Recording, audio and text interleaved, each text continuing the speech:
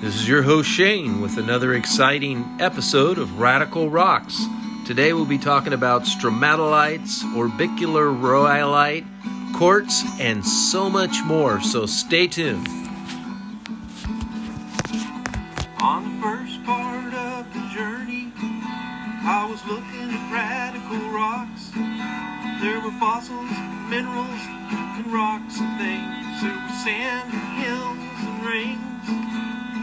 The first thing I found was a geocrystals, quartz with no clouds. Agate was hot and the ground was hard, but the gems were there to be found. See, I've been through the desert, found a rock with no name. Felt good to have in my hand. In the desert, you can find lots of rocks, 'cause radical rocks are everywhere. That's right. Radical rocks are everywhere. And today we are going to talk about a ton of them.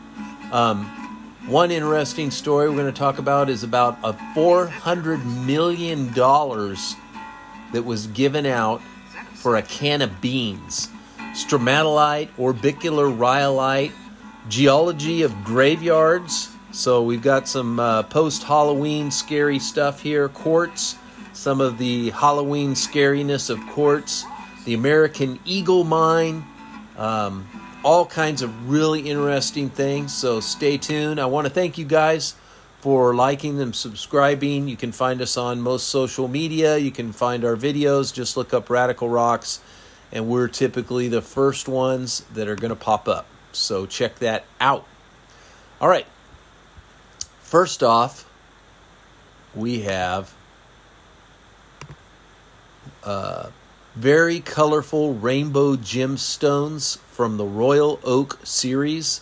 These are actual wristwatches that are completely encrusted with diamonds, all the way around the wristband, all the way around the face, all throughout the whole watch. It's all different colors, 10 beautiful, vibrant, gem-studded colors, according to Beau Hey-Ho on Maximum.com. You can look this up about these beautiful gemstone watches. They are a Maximum, let's see, I got that wrong. They are all different colors with tons of gemstones. Purple, of course, would be amethyst. There is all kinds of gemstones that are on here. They've got green, looks like could be emerald on here. They've got a blue, could be topaz, says topaz. Red is rubies. Beautiful, beautiful. They've got one that has more clockwork. It has sapphires actually around what we used to call the winding key, but I think it's more like just to set the time and stuff.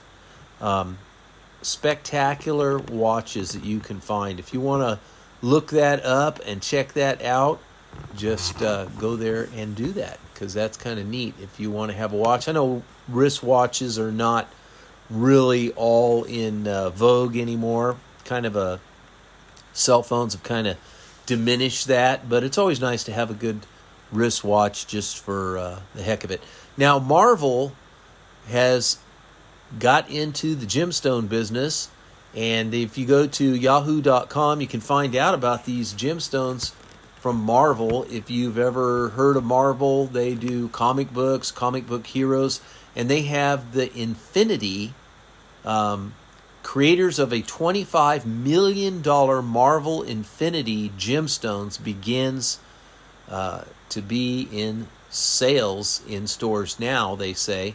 And you can read all about this, but these stones are in conjunction with the Infinity collection, which is on a movie where they have this gauntlet that it's called. And on this glove, there are orange, red, yellow, blue, purple, and green colors. Well, they have chosen to use these spectacular gemstones to represent all these things. One, they represent time, space, reality, mind, power, and soul, according to the movie. There's pictures of it here. Fans and collectors are a very important consumer for Marvel, since they truly love and live the Marvel lifestyle each day. and want to connect with the brand. And obviously there are some people that have tons of money to spend on these products, these huge gemstones, many carats. The 6 stones combined are over 150 carats and come with a total estimated value surpassing $25 million in a statement.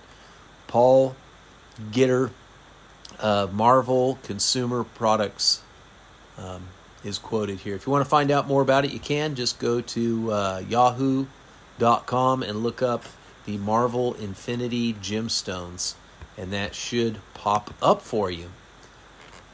I want to tell you a really interesting story. This is a story about $400 million in silver for a can of beans. Now, this individual has sells a lot of mines, gold mines, on eBay, and sent me an email. And there's a picture of a quartz sample. It looks like it may have some quartz. Of course, it is quartz. It looks like it may have some sulfites, some silver, and perhaps some copper. It's brown, so copper's usually green when it's on a rock. But so there it is. In the story that he tells, he is auctioning off the 873 mine, which we actually talked about an episode or two ago, in White Pine County. And he has a link. We can go to eBay and check out that mine. The story of White Pine County, Nevada starts with a blacksmith turned prospector named Albert Leathers. In 1867, he was camping on the slopes of White Mountain in a remote and lonely area of eastern Nevada in the United States. Leathers was down on his luck and his supplies were dwindling. One night he was awakened to the sound of utensils on metal. In the darkness he observed someone eating his last can of beans. He chased off the mysterious thief. A few days later, a Paiute named Jim approached him and offered to pay for the stolen beans. He gave Leathers a piece of silver ore and later showed him where it came from. So that's how the story started. He melted down the small ore sample in his forge and was able to get a button of silver. So it was rich indeed. The area that Jim showed him became Treasure Hill, one of the richest silver districts in Nevada. It produced 20 million ounces of silver from 1868 to 1901. The boom at Treasure Hill brought thousands of prospectors to White Pine County, and hundreds of discoveries were made there. A lot of them are kind of passed on and covered up in the hills, and some of them are waiting for a new generation of prospectors. The most productive areas was the Egan Range and the center of the county, The Egan Range and the Cherry Creek Range are covered with adits, shafts, pits, and vein material. The district had several operating stamp mills which processed the ore. So the geology of the area in this 873 mine that he had listed on eBay is next to a volcanic intrusive area that created a lot of this sulfites that came up through these cracks and is associated with nearly every gold mine discovery in Nevada. So there's a lot of areas to look around there. We talk about that. Like, you may not be able to go to this claim, but that area is a good place to go look around in the washes and stuff below. Also, in this mine at 873, smithsonite material was found. And silver is there, and also gold. So there's 28 ounces. Some of the silver mines have gone for, and a little less than an ounce, about 3/4 of an ounce of gold. The 873 workings are right on the intersection of two faults. He has a map that you can look at if you can look this up. He talks about the Cherry Creek District. It's a few miles north of this 873 mine. A lot of exploration companies are out there. 1 million ounce gold deposits are numerous in the White Pine County. This includes Kingsley Mountain, Alligator Ridge, Bald Mountain Complex, the largest gold complex in Nevada with about 10 plus open pit gold mines. Having these large deposits nearby makes finding smaller high-grade veins much more likely. So I hope you enjoyed that story about $4 million for a can of beans.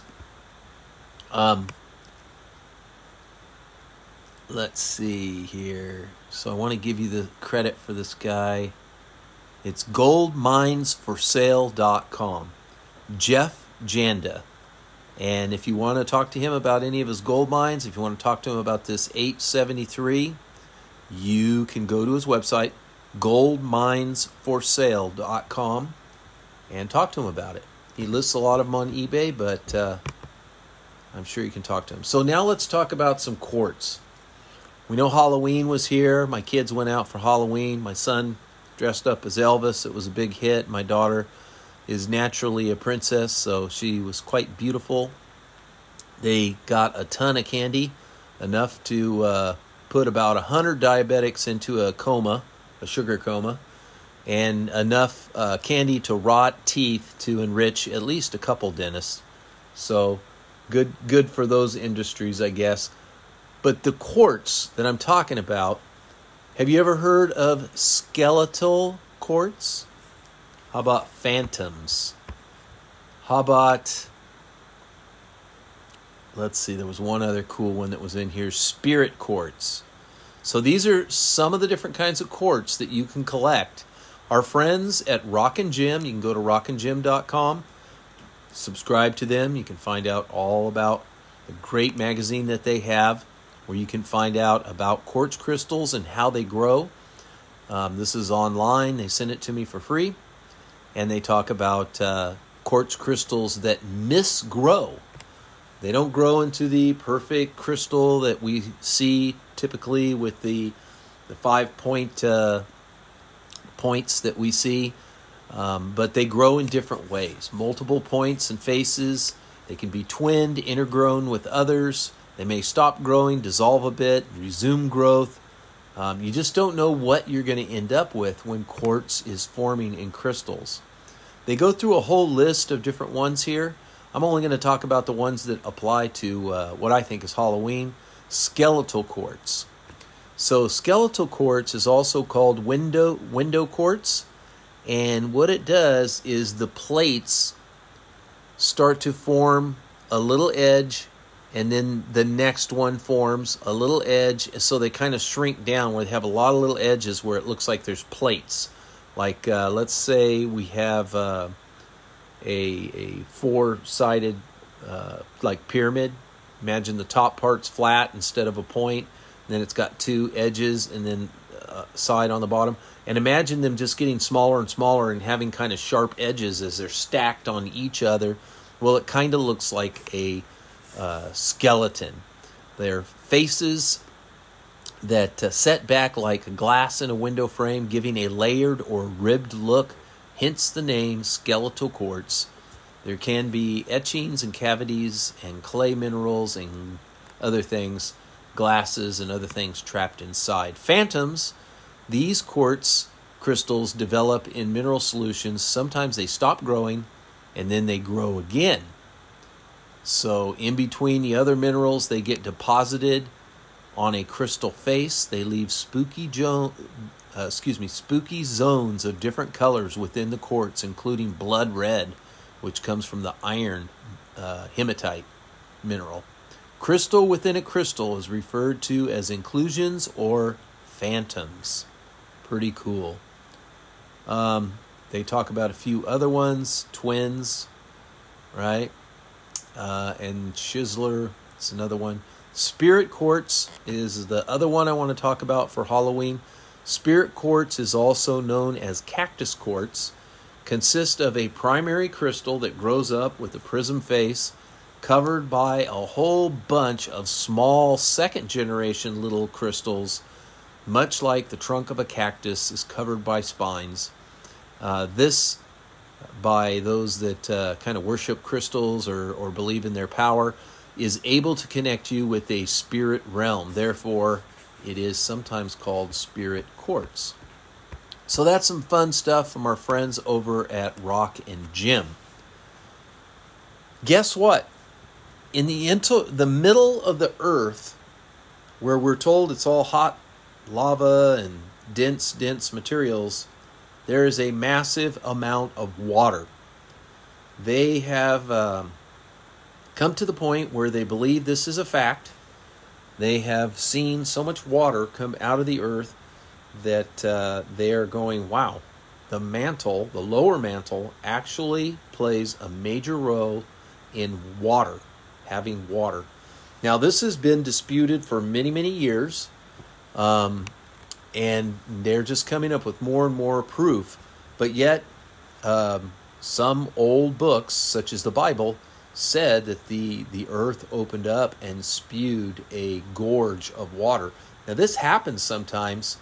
It has been reported in history that areas have opened up and massive amounts of water have come out in unexpected areas. But it hasn't happened any time in the last, several hundred years, maybe even a couple thousand years, I'm not sure. But no real reports of this happening that could be, officially verified.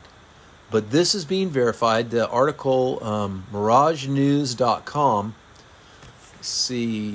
they tell us, at the Center for High Pressure Science and Technology and Advanced Research, water is transported by oceanic plates into the Earth's deep interior and changes the properties of minerals and rocks, affecting the Earth's internal materializing cycle of environmental evolution since the formation of the Earth. The international research team has discovered that water comes from the Earth's lower mantle. This water contains all sorts of different minerals. I'm not going to go into this article. It's quite lengthy and in-depth. But the fact is, the water is getting into the lower mantle and coming back out of the earth. And this is how, sulfites and different minerals have come and filled in these cracks in the earth and brought valuable minerals with them as well. So pretty cool. This is very... The results are published October 22nd on the Proceedings of the Natural Academy of Science.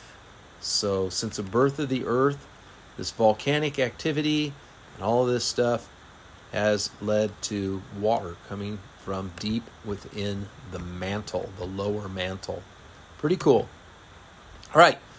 I want to tell you about the 10 most valuable mines in the world. The number one most valuable mine in the world, guess what country that's from? Russia. And this is a huge nickel deposit. Now, there are many other mines that you can find out about that are very, very wealthy.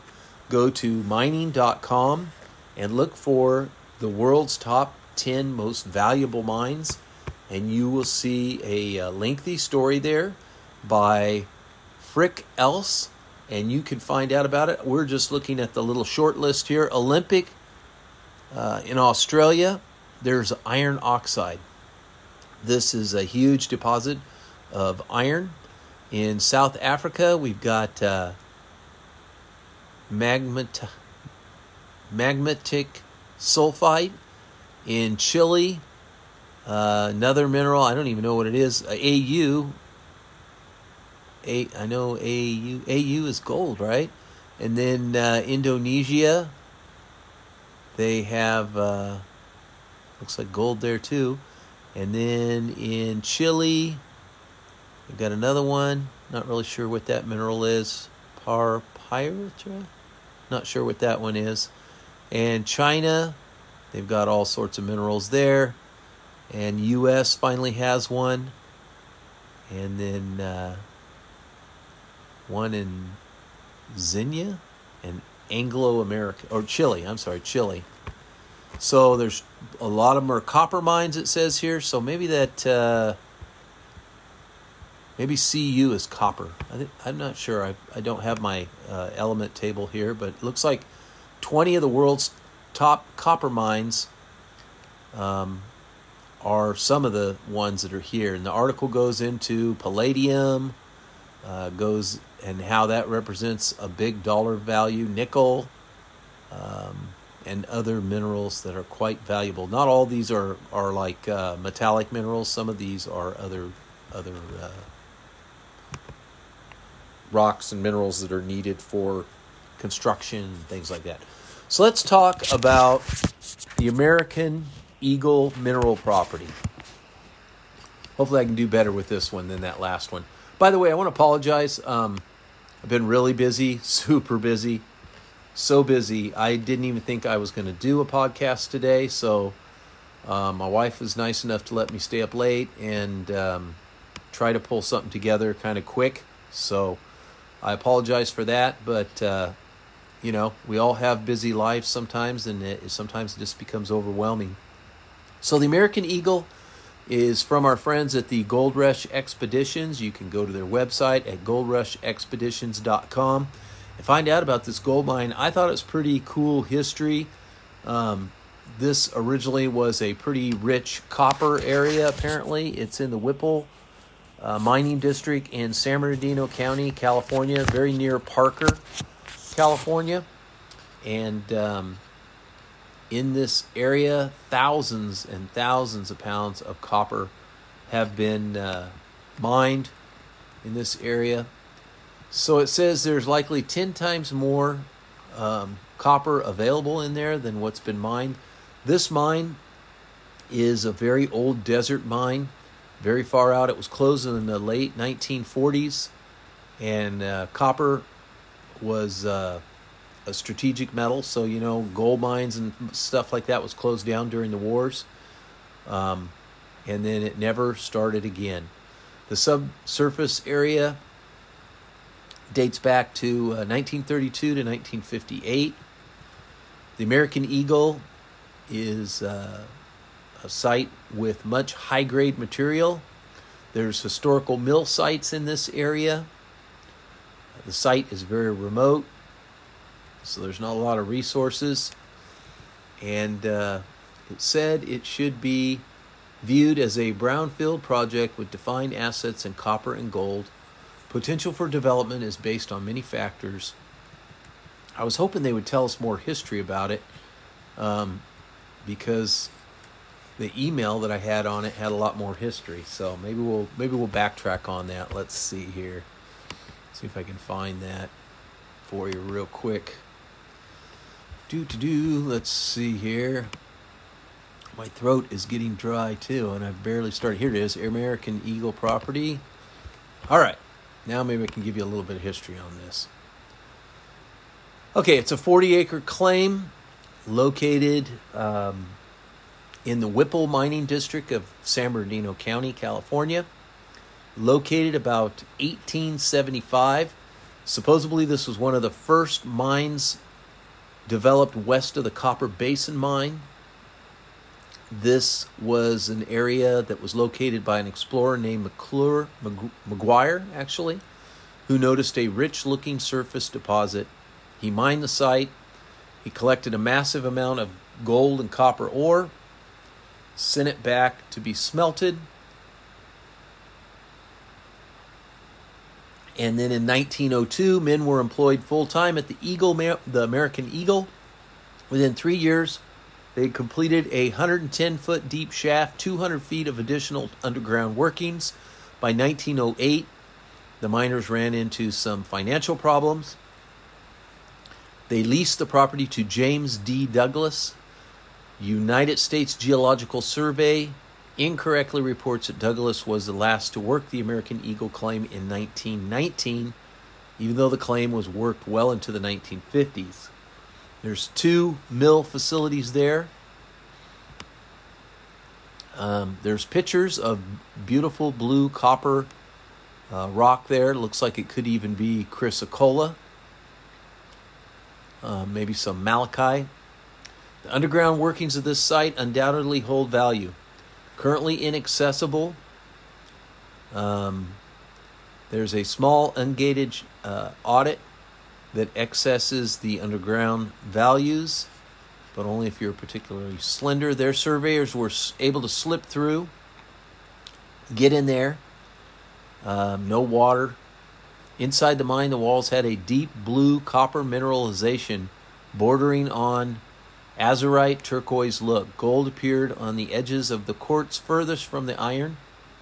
There was visible stringers of material in the quartz as well as visible pyrite. As noted, when crushed, the veins of the site were readily visible. There is a massive vein that runs from the decline to the shaft about 5 feet and is consistent. While underground, the survey team gathered data about the depth of the underground workings and estimate the Eagle holds 1,000 feet of underground workings. Wow, pretty cool. There's dump sites that have approximately 127,807 tons if put together. They assayed the dump, and a minimum of 67,000 ounces of gold and 7,438,367 ounces of copper within the site's dumps. Assays of the dump and material return values as high as 0.06 ounces of gold per ton and 9.8% copper per ton. All samples except one revealed 8.12 ounces of silver per ton. One showed trace amounts. So pretty cool area in there. Certainly be worth looking at. They're selling it here on their website if you want to go check it out. Again, that is goldrushexpeditions.com. So check that out. Really interesting history when you subscribe to some of this stuff. So that's always cool. First fossil discovery in Cambodia. The place is called, the district is Koh Kong, K-O-H-K-O-N-K. And they don't know what kind of dinosaur it is, but it's pretty interesting. To me, it looks like the tail of something, like one of those club-tailed dinosaurs.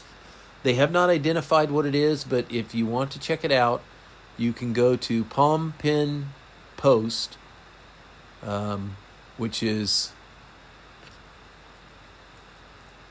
it's Phnom Penh Post, PHNOMPENH Post.com. And you can look up this story about their first confirmed dinosaur, Orm Bunthorne and Shea Sokni report to us. And the article goes into a little bit of detail. There's not too much.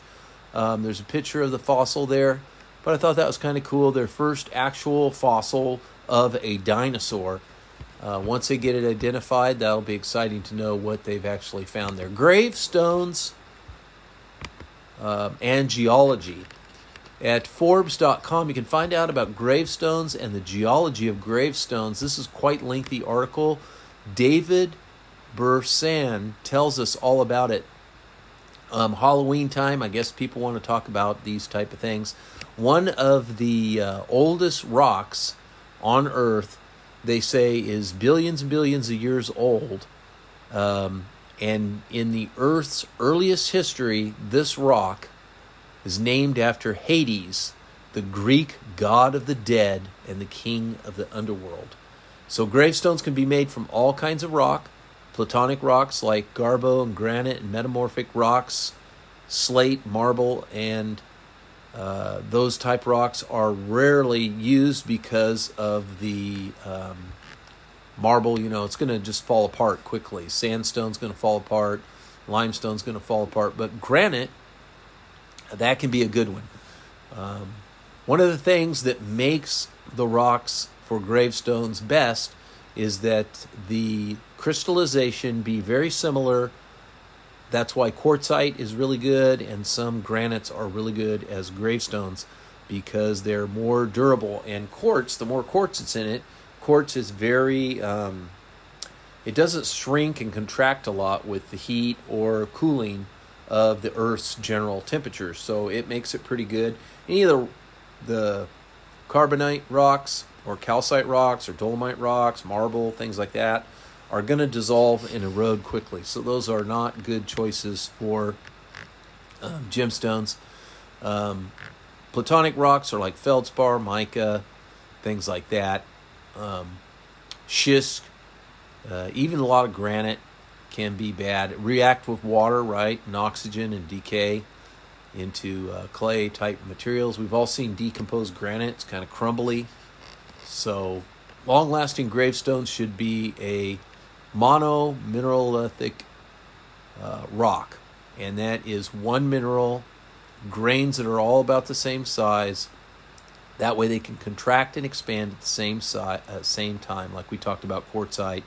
A metamorphic rock that was originally pure quartz can be good. So there's a little bit on gravestone. Also, the geology of graveyards can be important. This is kind of creepy. The old Egyptian sarcophagus, that's creepy. We'll talk about that. That's pretty darn creepy. If you know what that means, and you want you want to use that, they used minerals that helped the rock decay the corpse, right? So sarcophagus was used, and it comes from the word sarcophagus comes from the Greek word meaning place where flesh is eaten, and that material's airtight. Sometimes reacts with the fluids of the corpse. Sandstone can form a caustic environment where the decay of flesh is accelerated. This can happen by temperature, humidity, air circulation, groundwater, soil acidity, chemical composition of the corpse, and lack of or presence of microorganism. The decay of soft tissue underground in a grave can take up to 15 to 20 years. The entire skeleton of single bones can survive some time or for centuries. People who are preserved in clay can be mummified. Dry deserts are preferred after the clay is put around them, and this can make a body look preserved for many, many, many years. Pretty crazy. All right, so that's enough about that. Creepy subject. That's your creepy subjects. Here's a quiz. All right. The name of a gemstone that comes from the Latin word red. All right, quick. What's the answer? The answer is ruby. All right. I think we're about done, guys. I'm going to... Oh, we were going to talk about orbicular rhyolite and stromatolites. I almost dropped the ball on you there. Let me tell you. This is really great, actually. I'm glad I didn't forget. Excuse me. My friends at the Searchers Gem and Mineral Society, they're located in Anaheim, California. I don't live in California anymore. Haven't lived there for years, but if you subscribe to their newsletter, if you become a member, it's highly recommended. This is a great club. I want to tell you a little bit about this club. They tell us here, where was that? It says, It says a club. Here it is. I think this is it. No, that's not it. Darn. Can't find the article I want to tell you about. But anyway, they have a lot of meetings, and they have a presentation. This presentation is about stromatolites, past and present. And what date is that thing? Is it over? I think it might be. It's probably over. But in this article, they tell us about stromatolites. Stromatolite that they have found, and they are talking about, are from Leicester Park, New York. They talk about the complex melding of biology, chemistry, and geology. Now, stromatolites, if you don't know what they were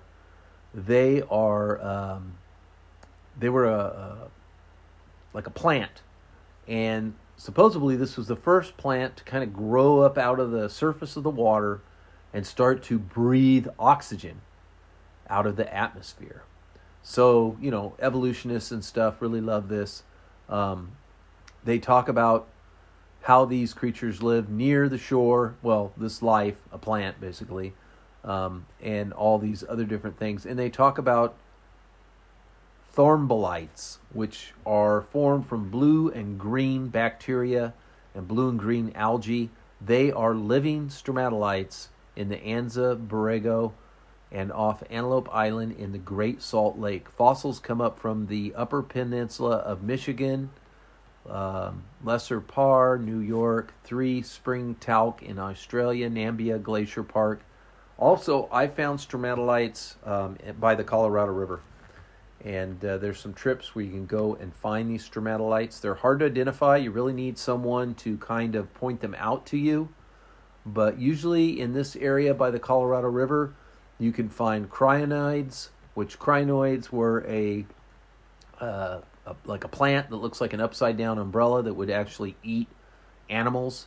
This is another one that the evolutionists love to try to talk about as far as some sort of a missing link. Now, I want to keep talking about the searchers here because this is a great rock hounding club. Here's what they say. Oh, darn it. Why should you go on a searcher's field trip? I want to read this to you. It says, rock hounding is simple but not easy. Most places in the world do not have quality rocks which would interest a rock hound.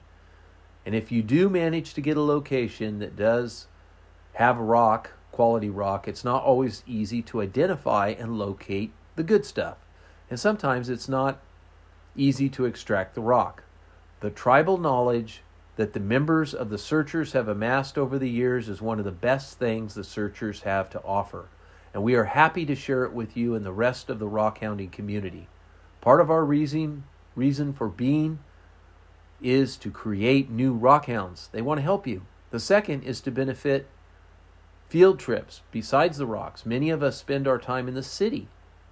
We get so we don't even notice the hustle and the noise. We believe that you are noticing it on a subconscious level, and you will definitely notice the noise when it is gone. The beautiful silence of being in a desert canyon. All of a sudden realize that the silent really is silent, and like your soul takes a deep breath and then lets out your tensions and disappear. And I believe all of us need more of it. So they go on to that. I think it's great to get away from the computer and things like that. You go to searchersrock.org. They have a field trip page there. They have all kinds of trips that you can talk about. And you can contact the club that way. If you want their number, Steve Duncan is at 714-724-7102. You can talk to him about the club. They are going to Afton Canyon on the 12th and 13th. This is a great area for collecting all sorts of gemstones. Very easy, right off the surface typically. This is in California. They have a campground there. They've got a link for the BLM. They have another trip, East Ord Mountain, orbicular rhyolite, scheduled for December 10th and 11th. You want to check that out? You want some orbicular rhyolite? This is a really cool area. There's a lot of mines in the area. Float can be found. And digging up the hard stuff too if you want. Yermo area field trip, another great area. There's black agate out there, pretty cool. Volleyball size colorful agate can be found. Other beautiful colors of agate can be found. And it is a beautiful desert area. So check that out. My cats are throwing a fit right now. They have Thanksgiving dinners, show news. They have a big show. They put on a wonderful show. All kinds of stuff. Check this out. I am not going to go into it anymore. With that, guys, have a great day. Remember, rockhounds don't die, they petrify.